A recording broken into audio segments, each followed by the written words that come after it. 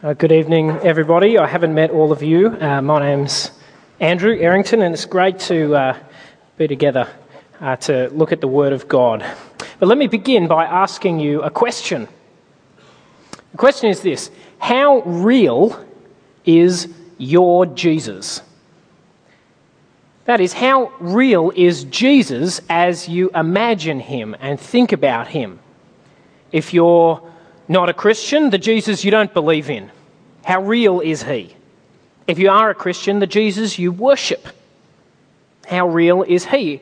That is, how actually kind of connected with reality is he? I ask this because I think many people, both those who do and don't believe in Jesus, have a kind of unreal picture of him. We think of Jesus as a kind of divine spiritual figure, whoever he was, floating around saying divine spiritual things, but who didn't really do the same kinds of things that we did, who didn't really live the way we do, who wasn't that connected with reality, who wasn't actually that human. But the part of Mark's Gospel before us this evening reveals the mistakenness of this picture for what it is. This evening, as we look together at this incredible moment when Jesus enters Jerusalem, what I hope we'll see is that Jesus is far more real, far more interesting, far more exciting than we kind of remember to think.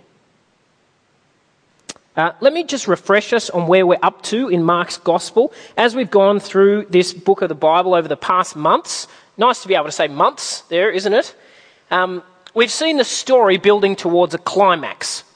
Earlier on in Mark, and particularly in the first 7 chapters, we saw Jesus constantly telling people to keep quiet, to not kind of tell who he was, because he needed to manage the news and he wanted to be able to fulfill his mission on his terms. However, all along, it was clear that the aim wasn't to keep quiet forever.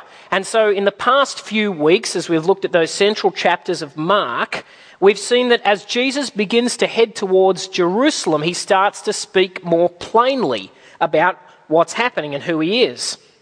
And as we've neared Jerusalem, there's been a kind of sense of rising tension, like music rising to a crescendo. And now, in the passage before us this evening, Jesus reaches Jerusalem, and he does so with a bang. It's a long passage. Thank you so much, Elizabeth, for reading it so well. But don't worry, it's not too long a sermon, because it all holds together as one. What we have here is 3 days of dramatic confrontation in Jerusalem. You can see the transitions between days 1 and 2 and 2 and 3 in verses 11 to 12 and 19 to 20. If you've got a Bible, it's on page 1003. It'd be great to have Mark chapter 11 open. 3 days, and what we see during these 3 days of confrontation is Jesus doing a number of powerful symbolic actions. Now, because we don't live in the same time and culture as Jesus did, it's actually going to take us a little bit of work to understand those symbols. Because they're symbols that would have made a lot of sense and been kind of obvious back then, but are a bit more opaque for us now. But it's worth the effort. Because when we understand what's really going on here, we get this great window into who Jesus really was. So come with me, Mark chapter 11, verse 1. Day 1. Jesus is on his way to Jerusalem. He's walked a long way. And now, when he's on the Mount of Olives, he decides he's had it with walking. He sends 2 disciples to get a young donkey. Why does he do this now? Jerusalem is visible from the Mount of Olives. It's actually only a few kilometres away. If you want to know what it's like, ask Roger Bray. He's been there, he's stood there. And Jesus, as we'll see in the next few days, in the text, we're not going to be here for a few days, he can go back and forth to Bethany, which is on the Mount of Olives, really easily. They're almost there, right? More than that, it looks like he's planned this. When he sends the disciples ahead, he's planned something. They're going to meet somebody who knows what's going on, right? He's set it up in advance, I think. It's not magic. I think he's talked to those guys in advance or sent messengers so that they know to give them the donkey. What's he doing? Well, the answer is he's doing something deliberately symbolic. Let me show you a passage from the Old Testament book of Zechariah. It's going to come up on the screen. Yes, there it is, praise God.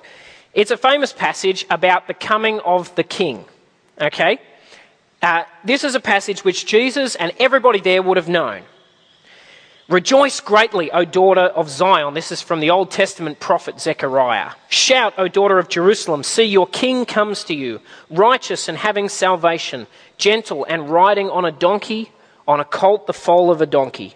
I will take away the chariots from Ephraim and the war horses from Jerusalem, and the battle bow will be broken. He will proclaim peace to the nations. His rule will extend from sea to sea and from the river to the ends of the earth. What Jesus is doing here, you see, by going and getting a donkey in order to enter Jerusalem, is deliberately and obviously applying this passage to himself. And the crowds get it, right?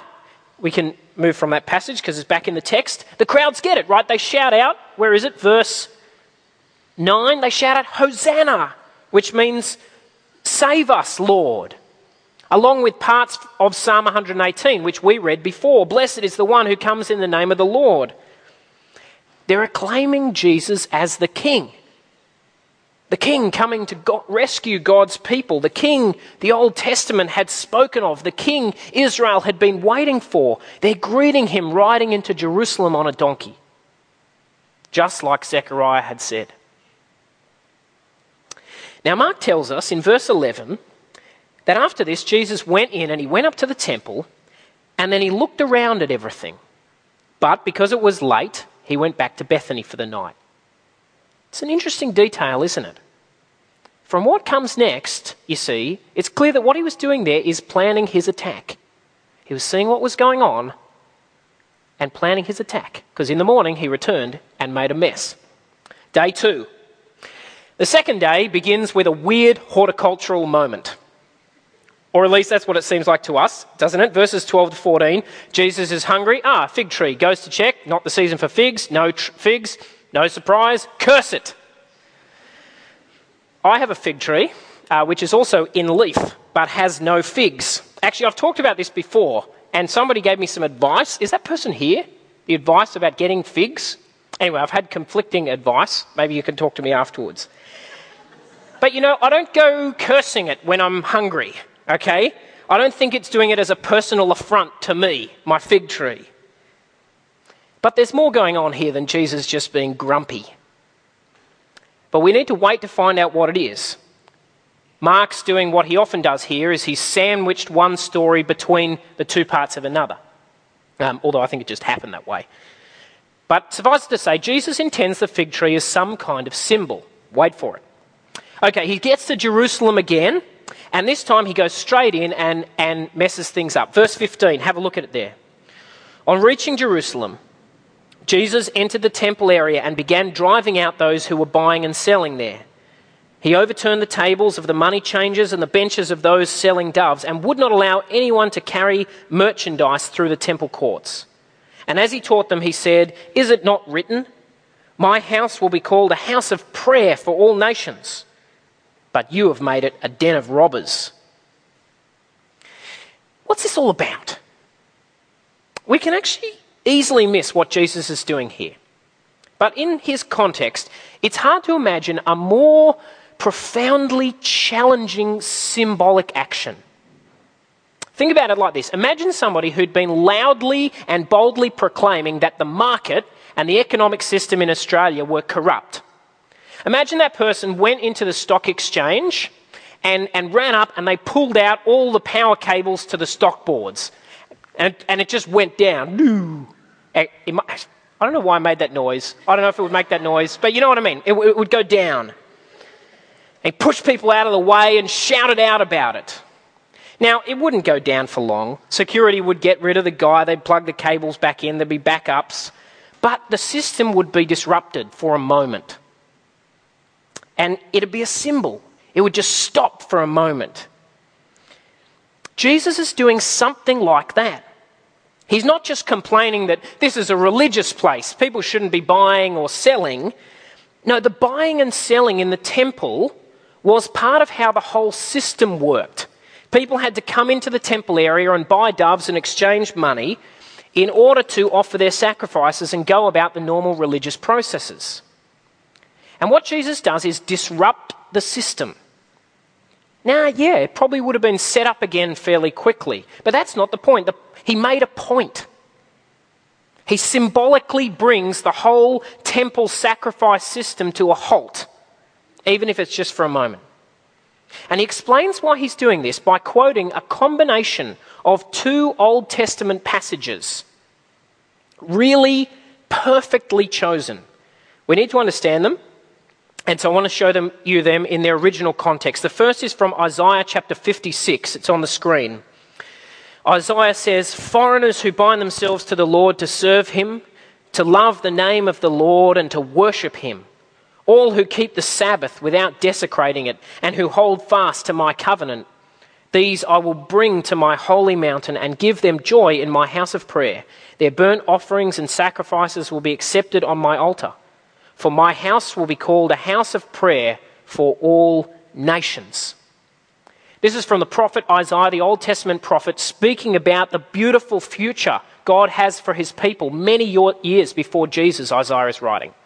And it's a great picture of a time when not just Israel, but the Gentiles as well, will come and offer sacrifices to God. When the temple will be a house of prayer for all nations. That's the goal. But several hundred years later, Jesus says that goal has been ruined. Instead, they've turned God's temple into a den of robbers. Now that quote, den of robbers, that actually comes from the second passage Jesus quotes. It's Jeremiah chapter 7. It's on the screen. Let me read this verse in its context. Jeremiah is speaking for God and denouncing the temple of his day, and he says, "Will you steal and murder, commit adultery and perjury, burn incense to Baal and follow other gods you have not known, and then come and stand before me in this house which bears my name and say, 'We are safe'? Safe? To do all these detestable things? Has this house which bears my name become a den of robbers to you? But I've been watching, declares the Lord." Can you hear that? The anger in God's voice there. Thanks, PowerPoint person. Jesus' words here are a massive criticism, a really powerful criticism of the whole direction the temple system and its leaders have taken Israel. Jesus is saying they have failed to do what God intended. Instead of being a house of prayer for all nations, they're promoting violence and evil, revolutionaries and robbers. By turning over the tables in the temple, Jesus is denouncing the whole system. He's symbolizing God's judgment and his curse on it. Which is why the chief priests and the teachers of the law decide they've got to kill him. Because they get it. They get what he's saying here. That what he's saying is that they and everything they stand for have become corrupt and worthless in God's sight. And this brings us back to the fig tree. Because this is actually the same symbol Jesus intended the fig tree, the same thing that Jesus intended the fig tree to symbolize as well. In verse 19 there, they go home, and then in the next morning, day 3, verse 20, they come back to Jerusalem and the fig tree has withered. Now, Jesus responds with a comment about prayer, which I'm sorry to say I'm going to have to skip over tonight. But let's just make sure we've understood the fig tree. Right next to the passage Jesus quoted about the den of robbers from Jeremiah, so in the book of Jeremiah, right next in the next chapter from that passage about the den of robbers, are these words, which are in our Old Testament reading. They're on the PowerPoint. "I will take away their harvest, declares the Lord. There will be no grapes on the vine, there will be no figs on the tree, and their leaves will wither. What I have given them will be taken from them." The fig tree, you see, was for Jesus a perfect symbol of how Jerusalem and its leaders had failed to bear fruit, failed to fulfill God's promise to them. And so he cursed it as a symbol of God's judgment on Jerusalem and its leaders. Like his action in the temple, this was a symbol of their coming destruction. Well, that leads us actually to the rest of day 3, because that mention of giving what I have given them will be taken away from them is just where Jesus goes in chapter 12. But before we get there, there's more action. In verse 27 there, chapter 11, verse 27, Jesus is challenged by the scribes and the chief priests and the teachers and the elders. That is, all the heavyweights. And they say, by what authority are you doing these things? It's not a surprising question, really, is it? Who gives you the right? They're saying. But Jesus knows that they don't believe for a second that there is actually an answer to that question. It's not a real question. They just want to make a point, and they want to find a reason to kill him. And so he answers them by this line about John the Baptist and whether he was a true prophet or not. And it's a clever response, because they can't answer his question without getting in a pickle. You see them worrying about it in verse 31. Well, if we say this, then we're stuffed, and if we say this, then we're stuffed. But it's also a clever response because it's in a way, it is an answer to their question. You see, Jesus is kind of saying, well, I'm doing this by the same authority John was doing his work. He's making it clear that he thinks the answer is, I'm doing this by heaven's authority. But he's not saying it outright, because that would be all they need to get him killed.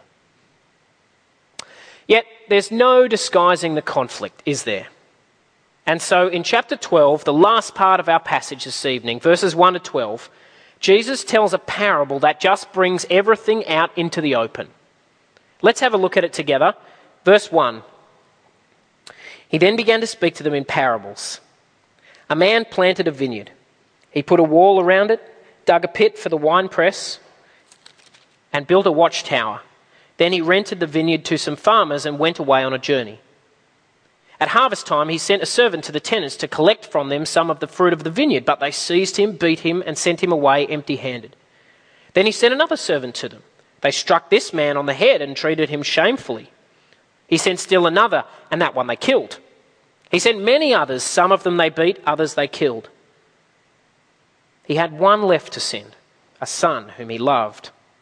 He sent him last of all, saying, they will respect my son. But the tenants said to one another, this is the heir. Come, let's kill him, and the inheritance will be ours. So they took him and killed him, and threw him out of the vineyard.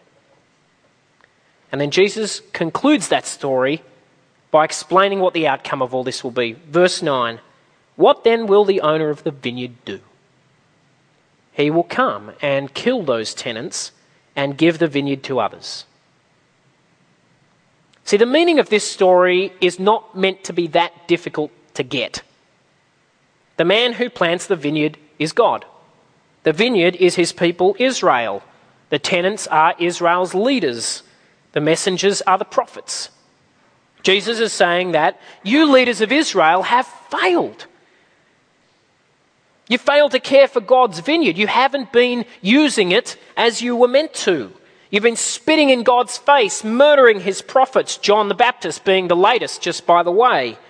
And now you're going to murder me, the last messenger of all, the Son. But don't be fooled about the outcome, he says. God is going to bring judgment on you. This very moment is the moment of your downfall. And that's why, did you notice in verse 10, he concludes by quoting from Psalm 118 again, the very same psalm the crowds had shouted at him as he entered into Jerusalem, which we read before as well. He quotes and he says, haven't you read this scripture? The stone the builders rejected has become the capstone. The Lord has done this, and it is marvelous in our eyes. In the story of Mark, we've passed the point of no return. The time for secrecy is over. Jesus didn't intend this parable to be tricky for them to get. And they got it. Mark tells us that then they looked for a way to arrest him because they knew that he had spoken this parable against them. But they were afraid of the crowd, so they left him and went away. Not for long. Jesus has shown his hand. He's thrown down the gauntlet. Jerusalem wasn't big enough for both him and the temple system. Something had to give. And of course, over the next weeks, we'll see what that was. Well, to finish, there's lots in this passage we could reflect on further. It shows us something really powerful about human nature. Or we could think about the fact that it was the religious leaders who were the heart of the problem. Or we could think about the patience of God and his anger in the parable of the tenants. There's lots of things that might have stood out to you here. But I just want to highlight one thing that I think comes to the surface really clearly in this moment in the gospel. Sometimes, as I said at the beginning, people have all sorts of impressions about Jesus that stop them seeing who he really was.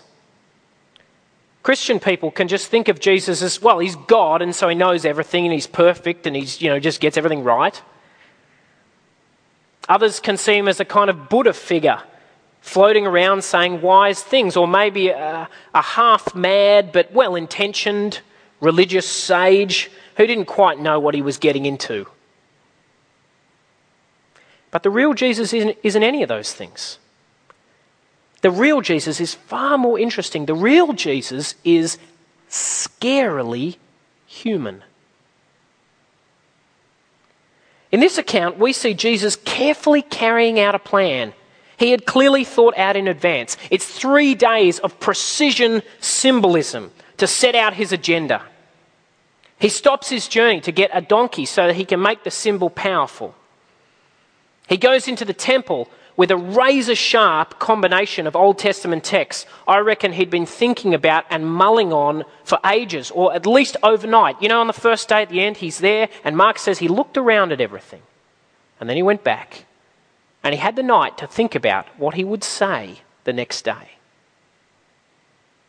And then he debates with his opponents and tells this incredible story, which is full of Old Testament themes and echoes that we've hardly scratched the surface of with Jeremiah 8 and 7 and so on. It's as good as anything in the Old Testament prophets. And then he has the punchline of his argument ready, this quote from Psalm 118 about the stone the builders rejected. You see, Jesus thought about how to use the scriptures. He planned what he was going to do. Jesus was brilliant. He was a tactician. And he did all this because he had clear and strong convictions about what was going on. He believed that Israel's leaders and the temple system had become corrupt. Instead of fulfilling God's purposes to bring light to the world, the temple had become a den of robbers, a focus for everything that was wrong with Israel. The tenants had become possessive and selfish. They'd killed God's messengers and ignored all his warnings. And so Jesus believed that the consequence was clear. They had brought upon themselves the judgment of God. God himself would come and kill the tenants. And as Jeremiah had said, give what they had to others. Jesus did what he did because he believed in the judgment of God. And even more powerfully, in the middle of all this, we see that Jesus had a clear conviction about his own role as well.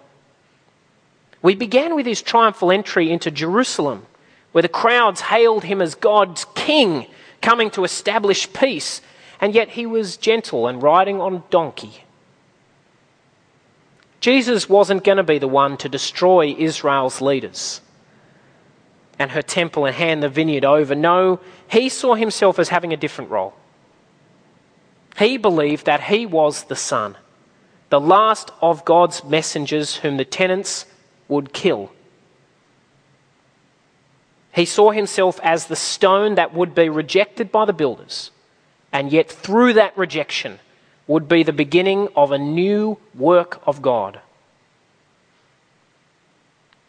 Friends, we need to get hold of the shocking, gnarly humanity of Jesus. He believed things and he acted on them. He thought and he planned and he chose the way that led to his death. This is the real Jesus in action, not some sham idea we've come up with. And so all I want to finish tonight by saying, it's not very practical, but it is very important, is make sure you've done business with the real Jesus. With this real person who made real human decisions for real reasons, whose life's work was hard and intense and deliberate and difficult, and who believed in the judgment of God and so chose to go to his death for you. Make sure you've done business with him. Because this is a man worth engaging with, worth taking seriously, worth respecting, worth loving, worth worshipping. Let's pray.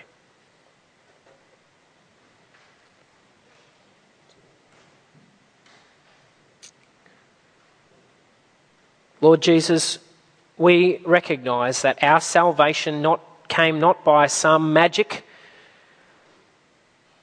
not by some purely supernatural event, but by your humanity, your real life and real work for us. We thank you for the window we have into it here, and we want to praise you for it.